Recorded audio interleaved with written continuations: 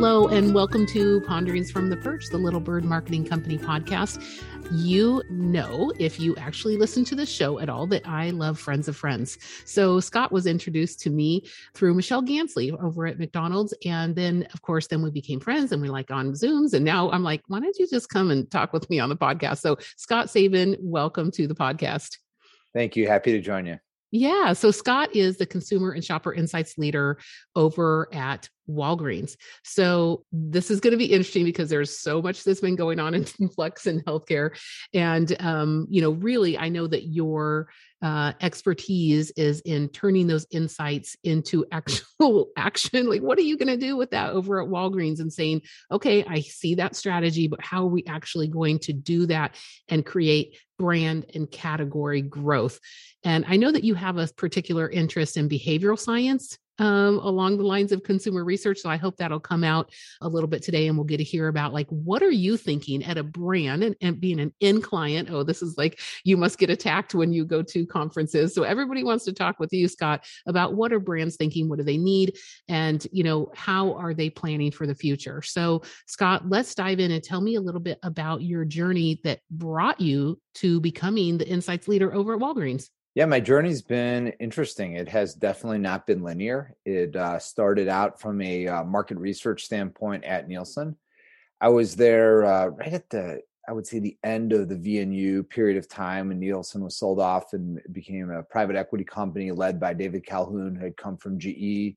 And I was in a client service role there, working really across the beverage alcohol verticals. I would say a lot of my time was on discretionary categories, starting at Nielsen, all that time there on BevAl.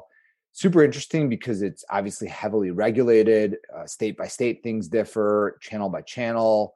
So was working, Beam Suntory was a client of mine, Constellation Brands, which I believe when I started working them was called Barton Beers, Barton Spirits, and that has changed quite a bit and become quite a conglomerate. And then I also worked with a wine company called Terlato. And just analyzing their data, just really helping them understand how to use it and harness it, doing some pricing studies and really promotional analysis and really making strong decisions for themselves. And the last stint that I had at Nielsen, the last client, was just an unbelievable opportunity when Miller and Coors got together and decided, you know what, one of us is in Golden, Colorado, one of us is in Milwaukee. We're gonna go to Chicago and have our offices there. And I got to work on site there for 2 years at Nielsen, and they ultimately poached me, and I became a market research associate manager at Miller Coors, and really have worked my way up from that point to where I am now, staying in beer at Molson Coors. Miller Coors was what it was called at the time, but it's now Molson Coors. Heineken USA I worked at for a bit. I did category management there. And then where Michelle and I crossed paths was at Mars Wrigley. So I worked at Mars Wrigley Confectionery, also a discretionary product, but completely different, being an impulse item, an item that you either get for impulse purchases, you get it in the aisle for multiple occasions, or it's a seasonal item. So super, super interesting experience. Loved my time at Mars Wrigley. And from there, I moved over to pasta and sauce and was at Barilla, getting the chance to work for the America's arm of an Italian-owned company.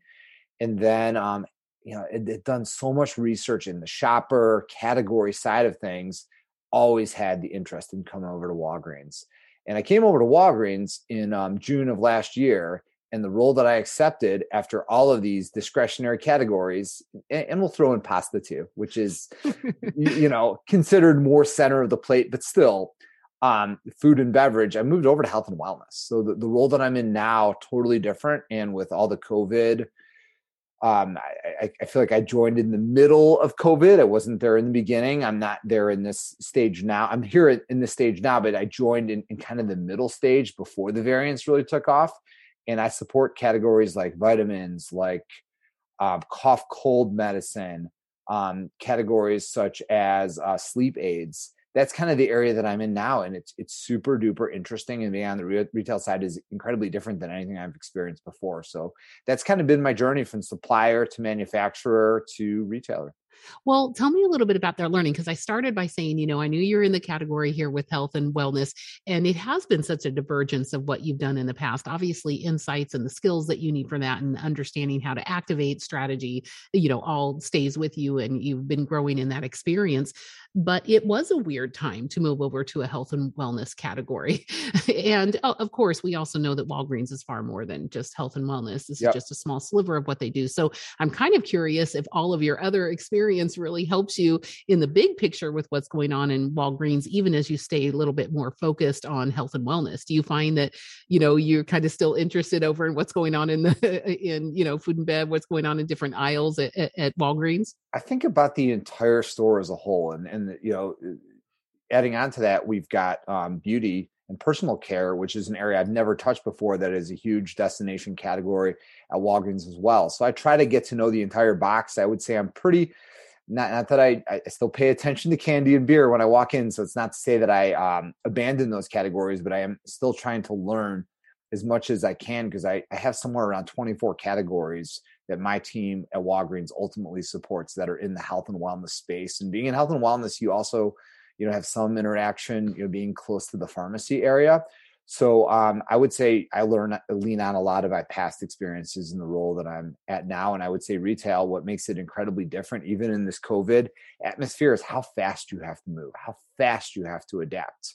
I wasn't there when masks started selling, but obviously masks was an area that was pretty small. It wasn't as big of a deal here in the United States. And that obviously took off. And then I've been there for a majority of the at-home COVID testing period of time, which has become a brand new category that we've seen just continue to grow and really over the holiday, Christmas, New Year's period of time, obviously took off in a unbelievable manner. So it's definitely been different. There's been a learning curve getting to know those categories, but I still try to apply the insights that I've learned along the way, really being customer consumer first and really making sure that your strategies are thinking about impacting outside and beyond your four walls. Well, see, you do have a unique perspective because you have worked in so many different categories. But also, one part that's unique about your journey is that you also have worked as the research supplier and then as the actual end client. So, tell me a little bit about the learnings that you have from making that transition, because not everybody does that. That's actually a little bit more unusual. So, I would say I was always told you're the worst person on a client's side is an ex Nielsen or IRI person because they can be really hard. I tend to take the opposite view. I have empathy for them. I know what it's like to be at the service of the client. So I tried to always be collaborative. However, you hold them to a certain level based on having been on that side already. So I say when I'm getting a proposal, when I'm reviewing a contract, an agreement, really getting into, is this the right person to use or not? I really try and pressure test on these things. Who's doing the research? Are you outsourcing it? Is it going to be from you? Understanding that this is going to my end client and it's going to influence strategic decisions. And I've come to learn not all vendors are created equal. I'm not of the mindset that the big ones are lousy and the only great ones are the little ones. And it's not the opposite either. There's great small proprietors that have been in the business forever. And there's really strong people at the Kantars and the Ipsoses and the GFKs of the world. So it's just finding the right people that have the strategic mindset and obviously that meet your budgetary needs to solve questions. So I'd say that's what I learned along the way. I believe in a ton of rigor and a ton of details always included in everything we do. You can always have it in the appendix, but we hopefully are going to be using it quite a bit. And it's not just going to be one and done when commissioning research. Right. So you've been on that side where you've done all the work. I mean, work, work, work. And then you hand it off to the client and you've seen it before where Yep. the client does a great job with executing on it or the client sits on it and never does anything. Right. So very painful, I'm sure. But tell me a little bit from that experience. Like now that you're over where you're receiving that research, what do you see as that role of insights in the corporate environment, to actually, have impact? Like what's the business impact you're doing? What do you think your duty is receiving that research? How do you go about that on a day-to-day basis? So I think there's been a little bit of a paradigm shift since I've entered the field. I think as opposed to a lot of high volume projects. I think now we're trying to be more mindful in the work we're doing, try to make it last longer, try to make it strategic. And the reason why I think that's taking place is in order to make insights more impactful, more sticky, is to really make those projects last and really have them impactful. And I feel like on the client side, my number one job, I mean, sure, when I was hiring for primary research duties, it would be to fulfill that business objective. But even more so, it's embedding that research, taking those learnings, really figuring out what stays on the cutting room floor, what do we use, and amongst what do we use, how do I land this with my stakeholders so they do something with it? Because the researcher, certainly we're strategists too, we can help, but we aren't usually going to be the ones owning the strategy. We're not running point for it. We're there to help, to support, to guide. So it's a lot of it's just embedding it and helping sure if you're writing a creative brief that the insight is in there and it's front and center and everything is being built around the insight and around the consumer. And you're really thinking about who that person is and you're having empathy for really what they're going through, what are their unmet needs, and how do you solve them, essentially. Conducting global research, marketing your brand to a multilingual audience, with translation, transcription, voiceover, and subtitling services in over 75 languages, will make the connection to your audience in their own language. Get the linguistic accuracy you expect with the cultural nuance you need, all tailored to your needs with friendly service. Try Multilingual Connections. Mention Little Bird Marketing for $100 off your first project. Multilingualconnections.com. So you get called on by a lot of departments. That's what it sounds like to me. So yes. You receive these insights and now you're saying, okay, here's a slice that you need. Here's a slice you need. What do you love about it? Like, what do you like being called on for? Like, what's exciting about the insights you're receiving and how you get to be immersed in the data, but yet get to, lend that data and help people understand how to carve it out that's in a way that'll affect their department? A couple of things. First of all, curiosity. I'm a very curious person. I find it super interesting. I mean, I've only worked in, I would say what I call like the core CPG areas. So I haven't worked in durable goods in some of those areas, but I think all of these categories have such fascinating purchase cycles and how people make decisions and how like the categories I'm in now are critical. They're categories that people need to help them stay healthy and to help them persevere day in and day out, to help them feel better when they're sick, things like that. So it's curiosity and it's also opportunity. Like I love uncovering opportunities and figuring out how can we better meet someone's needs? How can we as a retailer better show up? How can we be there to delight somebody and get them to buy something that they need, but they hadn't really thought about in the moment? I would say those are the type of things. And then you're asking about internally, how can I help solve somebody's question or somebody's provocation? Like, how can I make them look better or help them uncover it? I never feel like Insights is, if it were the Oscars, I never feel like we should be accepting the best actor or actress award. I feel like we play a supporting role and that's where we fit best and we help others really shine and help guide them. And that's just, I think tends to be the personality of Insights people. And I've never wanted to really deviate far from that. Oh, I like that. But tell me a little bit about Scott Sabin, the human that walks into Walgreens when you're off hours. What about when you walk into a competitor? Like, we can't undo, we can't unbe the people we are. So tell me about like what you're thinking and what what kind of stuff gets you maybe daydreaming a little bit about what could be. I would say I like to ask a lot of questions. I've learned over time. I wouldn't describe it necessarily as pushing back, but I've kind of helped get beneath the question. And sometimes quite candidly, the question is coming from somebody higher up and it isn't always easy to get to that point. But I feel like if you can get a strong feel for the question, then you can get a better answer. If it's just like give me this one data point, how is our share versus last month? Like, that's great. That's what happened already. That's in the past. We're essentially reporting right now. It's not really a business question that could impact the strategy. It's more about our past performance. Now, can our past performance impact future results? I mean, most definitely, but there needs to be a connection. We did this in the past and now we're going to do this and now we're hoping for this. So I would say, yeah, I like to, when I walk into presentations that I've been, I always am asking and trying to understand how they're going to use the information and what the core questions they're trying to solve for, and what's keeping them up at night. Really, that's really what you want to get at. Yeah, I love that. And you also used a word that I don't want to bypass it. I want to unpack it a little bit, opportunity. Yep. So yeah, sometimes, insights, consumer insights managers or, professionals are blamed a little bit for being very rear view mirror type of people and looking at the data. But you've talked about curiosity and about empathy and about, looking for opportunity. So, is there a particular thing, without divulging trade secrets of Walgreens, where you see, just really some shifts in our market and you see the opportunities? Like, where are they right now? We've obviously been through crazy spikes with telehealth. We've been through crazy spikes with masks and different ordinances, and then, different kinds of approaches, to health. And even, the Walgreens, approach of more neighborhood kind of thing has made people feel more comfortable when they didn't want to be in massive superstores, during COVID. So there's a lot of things that are like, trend. Is this a fad? Is this a whatever? So where are you looking for that opportunity? What do you think is there anything happening that maybe is like a macro trend coming that you're watching? So my belief system is, before COVID, we were heavily reliant on convenience. So that's where drugstores played. That's where convenience stores played.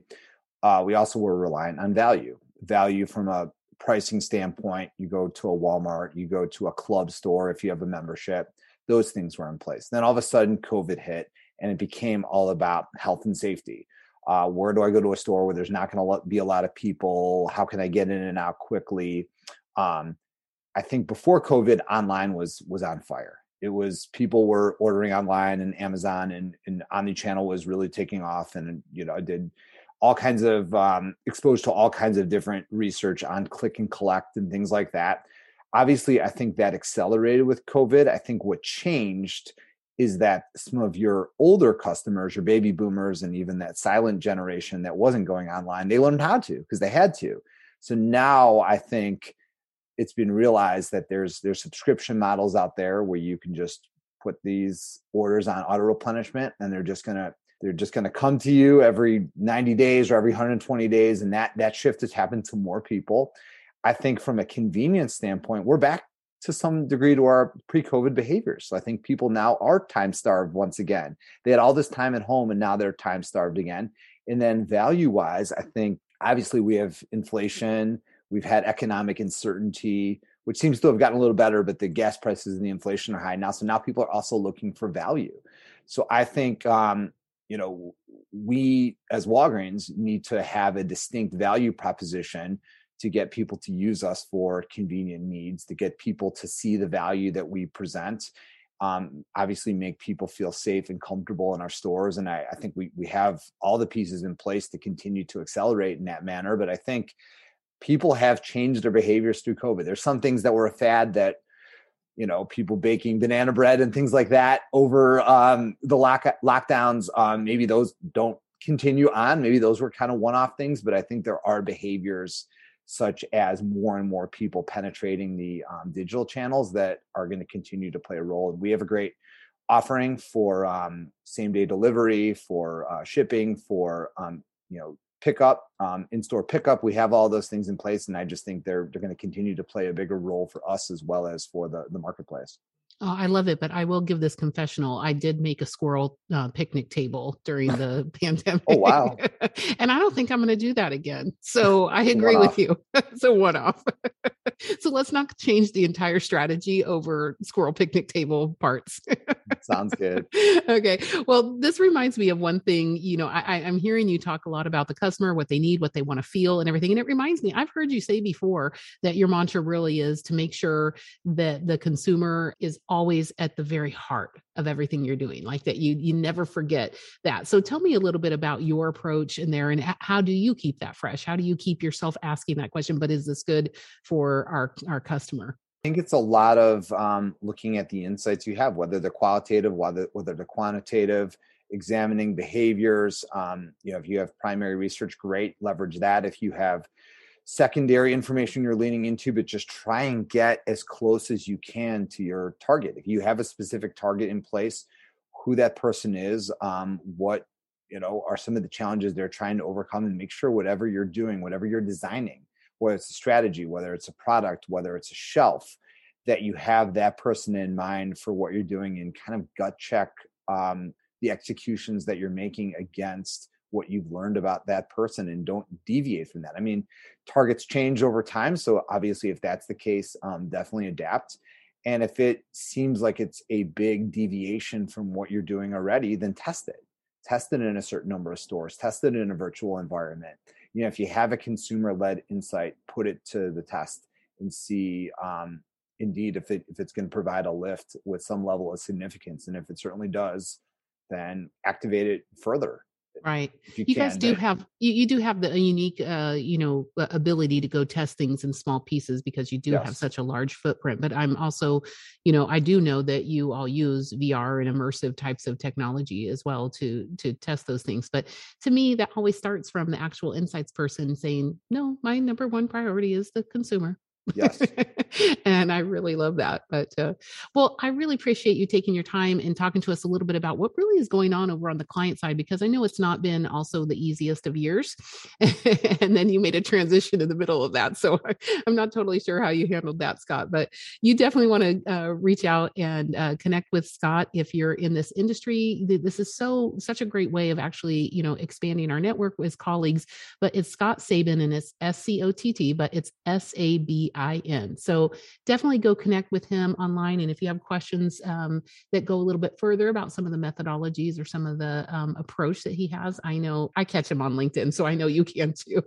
Scott, thank you so much for taking your time. I really appreciate it. And I do like how, more consumer insights professionals are being more vocal about the fact that they usually do take a supporting role. And yet it's really important to see what's motivating you all. Absolutely. Happy to join you. Thank you so much for the time. Okay. Well, next time I'm in Chicago, though, we're having a beer. It sounds great. Okay. That's the only requirement for being on this show, apparently. You got it. Awesome. From all of the peeps here at Little Bird Marketing, have a great day and happy marketing.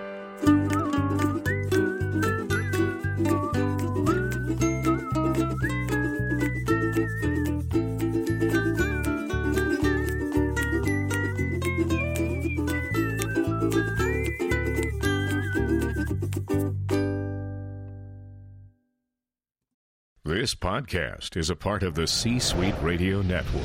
For more top business podcasts, visit c-suiteradio.com.